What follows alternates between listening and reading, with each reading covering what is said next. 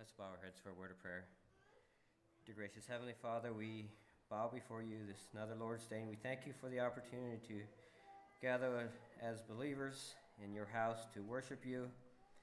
And Father, I just pray that you would give us the wisdom and your spirit to live out what we just sang. Father, there's so many times that we can be in situations where we can cause strife. But Father, I just pray this morning that you would continue to sanctify us, that we might be instruments of peace this morning. I also pray, Father, that you would be with Brother Lester as he preaches your word. Father, may you give him clarity of thought as he presents what you have laid upon his heart. I just pray that we would also have hearts that would be open to receive the challenge you have for us this morning. And I just pray this all in the name of Jesus. Amen.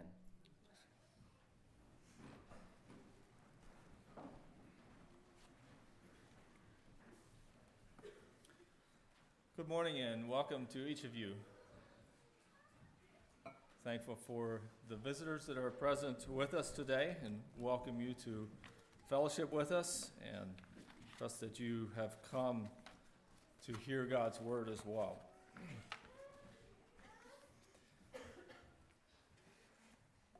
My sermon this morning is entitled The Pure Gospel. I'm beginning a book study in the book of Galatians. My hope and plan is that I will be taking several sermons out of this book. Not sure yet exactly how many or what that's all going to include. But I'd like for us to take a good look at what the messages of the book of Galatians. And as I have read this book, I see a message here of Paul bringing this concern he has that the gospel would somehow be changed, be diluted, become misleading, that its message would no longer be pure, the message of the gospel. He's addressing a group of churches in the region of Galatia. And there's a lot here that is needful and practical for churches today as well. I think I'm just going to begin here by reading the first 11 verses of chapter 1. Later on, I'll be reading some more of chapter 2. In doing a book study like this, I try to find a balance between trying to cover every subject and every word and every verse that is really an endless study, and somehow to bring what it's saying into something that can be easy for you to hear, if you will, or easy to understand, not intending to cover everything in this book, but to see what the message is that God has for us. So I'm not going to read the entire passage. Just right now, verses 1 through 11 of Galatians chapter 1. Paul, an apostle, not from men nor through men, but through Jesus Christ and God the Father, who raised him from the dead, and all the brethren who are with me, to the churches of Galatia, grace to you and peace from God the Father and our Lord Jesus Christ, who gave himself for our sins, that he might deliver us from this present evil age, according to the will of our God and Father, to whom be glory forever and ever. Amen. I marvel that you are turning away so soon from him who called you in the grace of Christ to a different gospel, which is not another, but there are some who trouble you and want to pervert the gospel of Christ. But even if we or an angel from heaven preach any other gospel to you than what we have preached to you, let him be accursed. As I have said before, so I now say again, if anyone preaches any other gospel to you than what you have received, let him be accursed. For do I now persuade men or God? Or do I seek to please men? For if I still pleased men, I would not be a bondservant of Christ. But I make known to you, brethren, that the gospel which was preached by me is not according to man.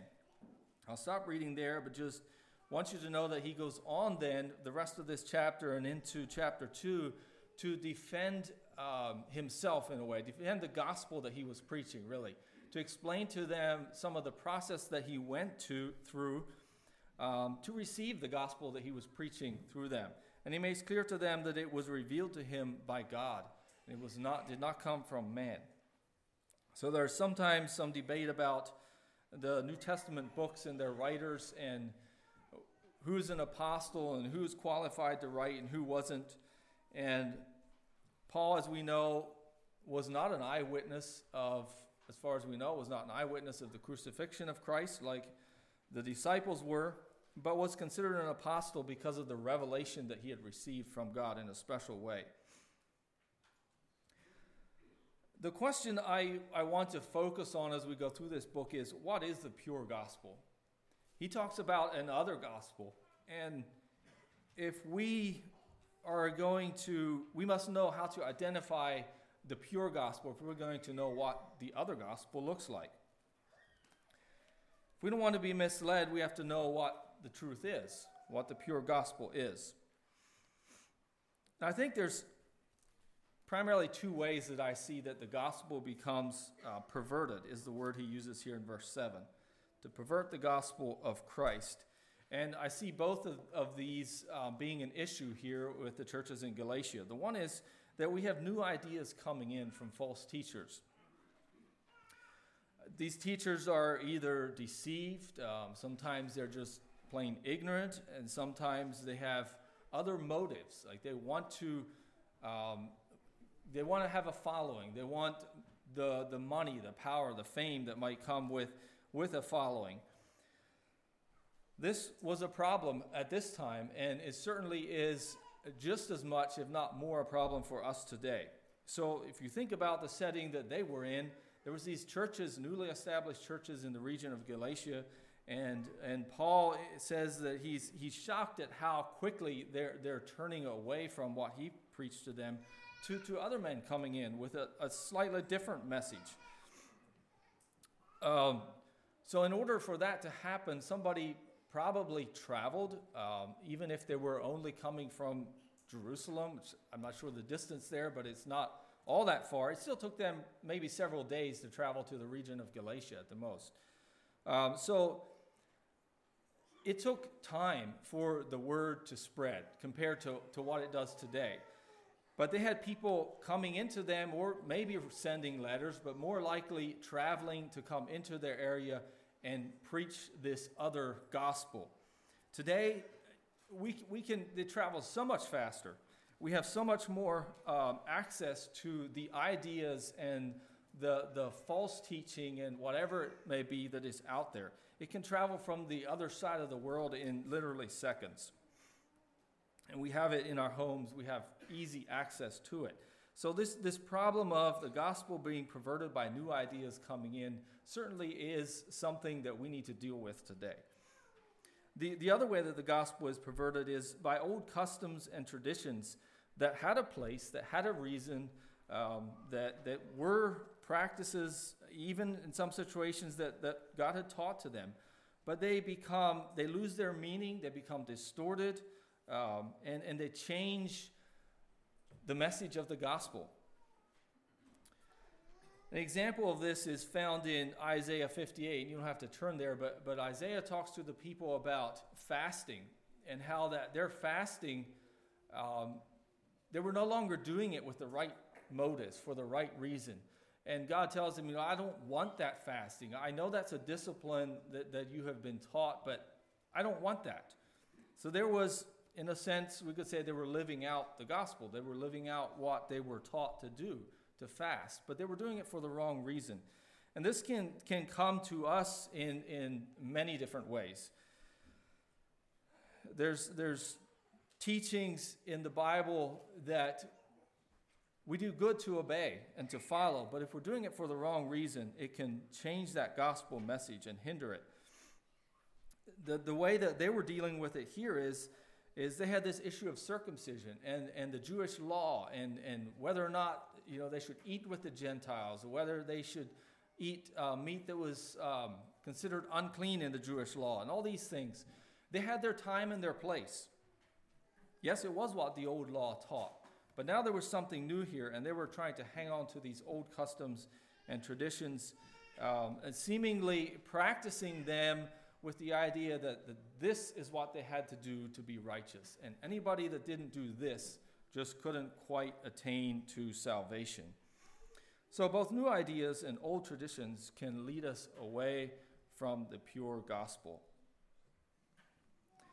How do we know what the pure gospel is? What does it look like in our daily lives? Who brings it to us? What is its message? What does it give to us? These are all questions that come to me as I consider what Galatians says here. I'd like to, let me first cover this part, and then I have a homework assignment for you. What is the gospel? Simply, the word gospel means a message, a message of good news. It simply means good news, or good tidings, sometimes is another word the scripture uses. There's two verses that I'd like to bring to your attention that talk about, other verses in scripture that talk about the gospel. One is in Luke chapter 2, where the angel came announcing the birth of Christ. The angel said to the shepherds, "Do not be afraid, for behold, I bring you good tidings of great joy, which will be to all people. For there is born to you this day in the city of David a Savior who is Christ the Lord." That was good news. That was the gospel in a nutshell. That there was born, that day was the arrival of Jesus Christ. He came for the purpose of saving us from our sins. Another one in the Old Testament is Isaiah 61, verse 1. "The Spirit of the Lord is upon me, because the Lord has anointed me to preach good tidings to the poor. He has sent me to heal the brokenhearted, to proclaim liberty to the captives, and the opening of the prison to those who are bound." You may recognize that this was the verse that Jesus quoted in, I think it may be in Luke. I don't have the passage written down here. But Luke 4? Yeah. Okay, thank you.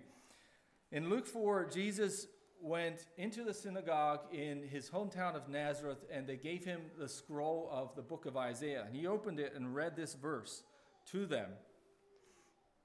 And he said, "Today this is fulfilled in your hearing." Both of those verses give us the gospel in a nutshell. This gospel message is also for us, Gentiles, for all people. In both of those verses, it was a message to the Jewish people.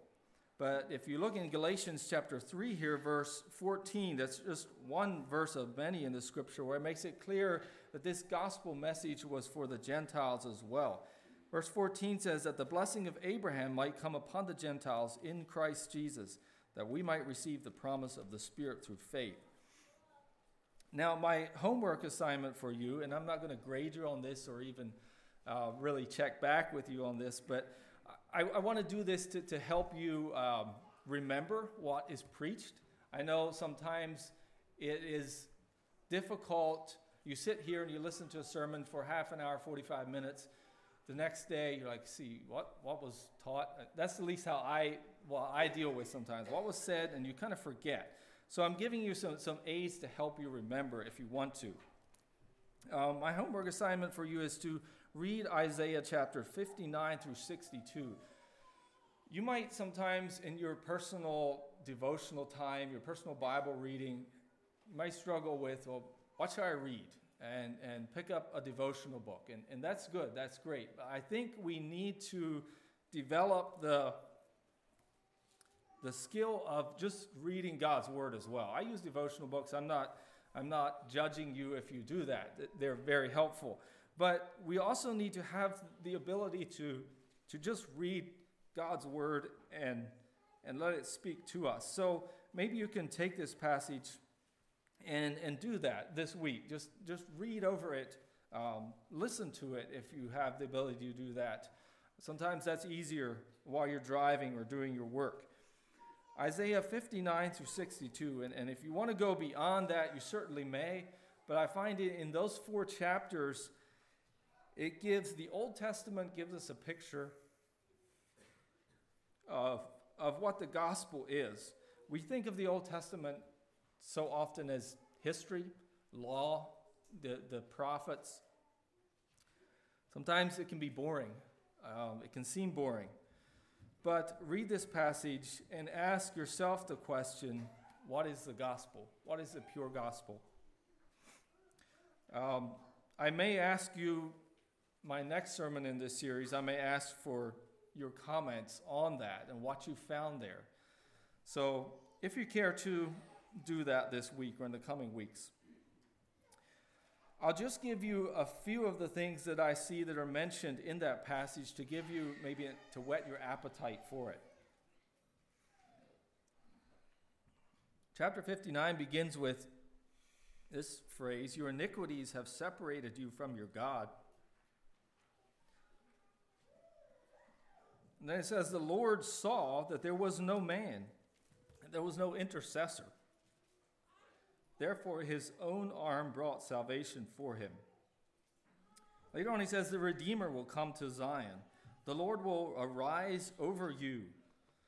And he's saying Zion. "The Lord will arise over Zion. His glory will be seen upon you.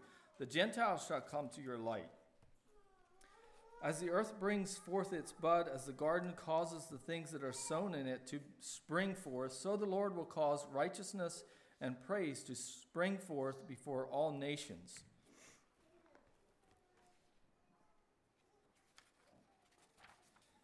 Another verse says, "As the bridegroom rejoices over the bride, so shall your God rejoice over you. Violence shall no longer be heard in your land, neither wasting nor destruction within your borders." And I find that verse especially interesting in the current events if you follow what is happening in Israel today. What does this gospel message have for them? Violence shall no longer be heard in your land, neither wasting nor destruction within your borders. This is good news for them. This is good news for us.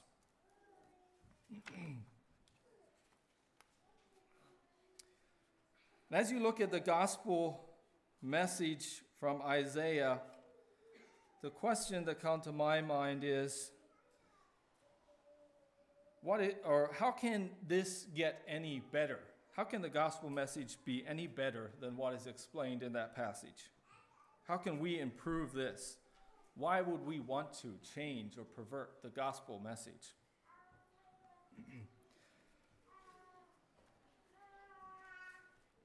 So I'm going to look first of all at two things I see in Galatians here that are our responsibility with the gospel. And then I have a number of points, and I'm not going to cover them all today, but just looking at the gospel is. And then I will continue to describe what Galatians says. Galatians tells us what the pure gospel is. Let's look first of all from the passage we've read already here in chapter 1. We can see that our responsibility with the gospel is to preach it. Now, Paul doesn't spend a lot of time on that, but we do see that he came and preached the gospel to them. Others felt compelled to do that as well. And we know that the gospel message is for us to preach, to proclaim, to teach to the world. And that was the commission that Jesus gave his followers just before he left this earth, that they go out and preach the gospel. Romans chapter 10 says, "How shall they hear without a preacher? And how shall they preach unless they are sent?" We are compelled to preach the gospel. It is our responsibility to preach it. But then also, it is our responsibility to make sure that the gospel we are preaching is pure. He tells us here that if it is not pure, it is not good news.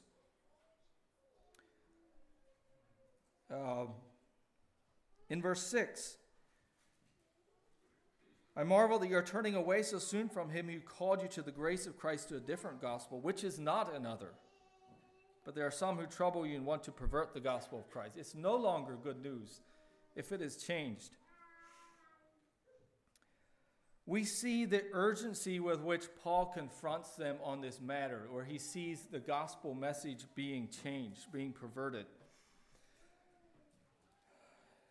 One of the interesting things about the book of Galatians is that I don't think he gives them any positive, he doesn't commend them in any way as he writes this letter to these churches.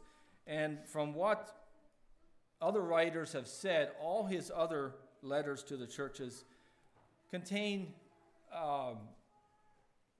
what's the right word? Commendation. He commends them for strengths he sees in them, but not here in Galatians. He has a brief opening beginning here in writing to them, and he dives right into this problem that he sees. He is astonished at how quickly they have been led astray. He uses strong language, and he, as we can see later on in chapter 1, he has a rather lengthy defense of his gospel. He goes into detail, making sure they understand that his gospel that he preached to them came from God. He tells us here that if we preach any other gospel, we are to be accursed. And that word means to put aside, to put out, or to set aside for destruction. A lot of the same idea as to excommunicate. He uses very strong language, and he repeats it here. If we, or even an angel from heaven, preach any other gospel to you, let him be accursed. Paul's passion is that the gospel would be kept pure, and that is our responsibility as well. The purity of the gospel. I'd like to now read chapter 2, verses 1 through 16. We're going to see a little bit of Paul's defense here, and then he talks about what the gospel is. Chapter 2, beginning in verse 1. After 14 years, I went up again to Jerusalem with Barnabas and also took Titus with me. And I went up by revelation and communicated to them that the gospel which I preach among the Gentiles, but privately to those who were of reputation, lest by any means I might run or had run in vain. Yet not even Titus, who was with me, being a Greek, was compelled to be circumcised. And this occurred because of false brethren secretly brought in, who came in by stealth to spy out our liberty which we have in Christ Jesus, that they might bring us into bondage, to whom we did not yield submission even for an hour, that the truth of the gospel might continue with you. But from those who seemed to be something, whatever they were, it makes no difference to me. God shows personal favoritism to no man. For those who seemed to be something added nothing to me. But on the contrary, when they saw that the gospel for the uncircumcised had been committed to me, as the gospel for the circumcised was to Peter, for he who worked effectively in Peter for the apostleship to the circumcised also worked effectively in me toward the Gentiles. And when James, Cephas, and John, who seemed to be pillars, perceived the grace that had been given to me, they gave me and Barnabas the right hand of fellowship, and that we should go to the Gentiles and they to the circumcised. They desired only that we should remember the poor, the very thing which I also was eager to do. Now when Peter had come to Antioch, I withstood him to his face, because he was to be blamed. For before certain men came from James, he would eat with the Gentiles.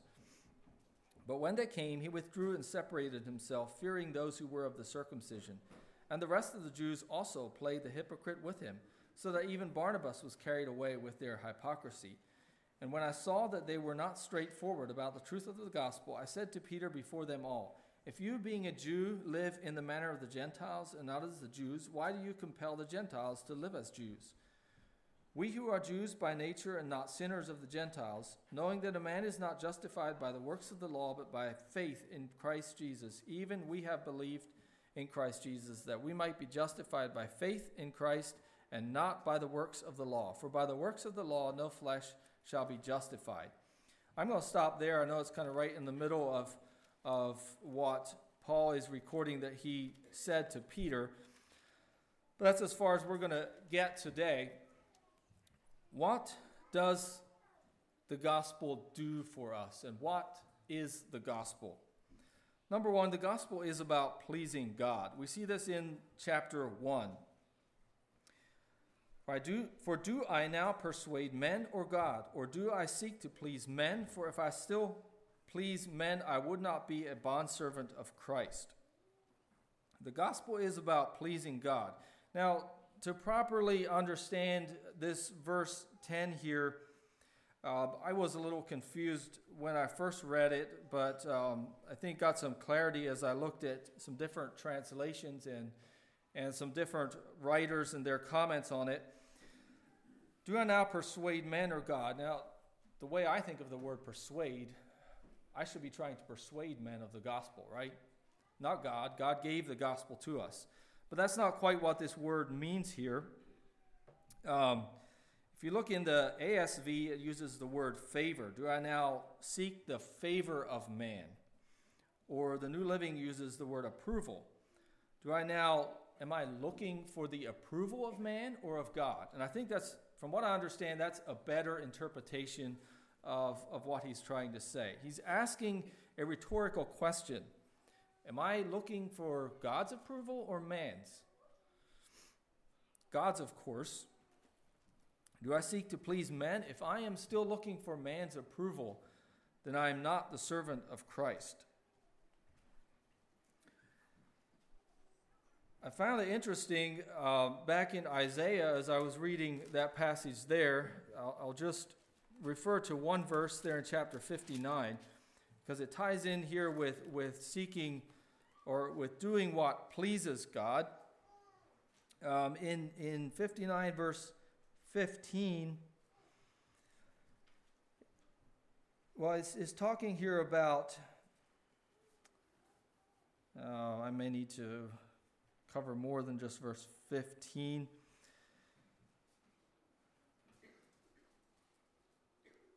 I'll start in 14. Justice is turned back, and righteousness stands afar off. For truth is fallen in the street, and equity cannot enter.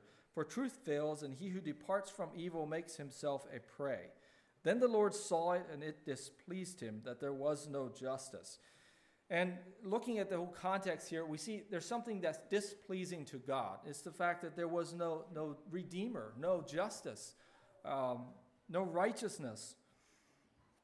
So it displeased God that there was no justice. And it says that even those who kept the law were prey. We see that even those people who were obedient to the Old Testament law, the law of Moses, the law that God had given them, even they fell prey. And if I understand it right, it's simply saying that they had no redeemer. They could do all the law, but they still were despised. An example is Noah. It tells us that he was a righteous man. He was the only righteous man that God found on the earth at that time. He was not well liked for that. They scoffed at him. But God came and saved him from that wickedness. The flood came, and he was rescued in a similar way to what Christ does today for us when he brings us salvation. He brought salvation to Noah in a sense. Noah did what was right, but he needed a savior. The good news for Noah was that he had the ark. He was rescued when the whole world was destroyed. So it displeased God that there was no redeemer. We are not to seek to please man, but to please God, to accept the salvation that he has offered to us. That is what is pleasing to God. He offers us salvation, and we are to accept that from him. What happens if we try to please man instead of God? It says we become the servant of those who we aim to please.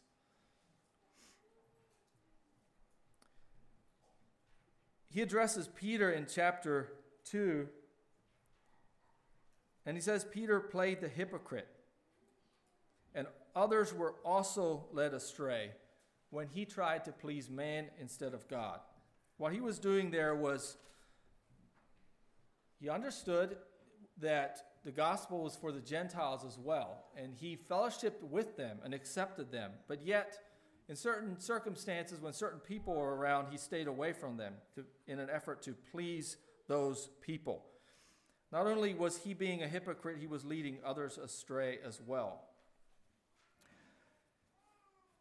Paul says that in verse 14 of Galatians chapter 2, when I saw that they were not straightforward about the truth of the gospel, he then confronted Peter.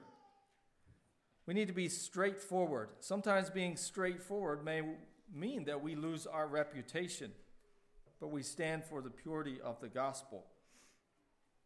The second thing I'd like to notice yet here is that the gospel is for those who are slaves to Christ. If I still please men, I would not be a bondservant of Christ. This idea of being a bondservant or a slave to Christ is, to me, very interesting and very meaningful. And he doesn't expound on it a lot here, but I'd like to draw your attention to the parable of the prodigal son. I'm not going to take the time to go there and read that because I think probably most of you are familiar with that account.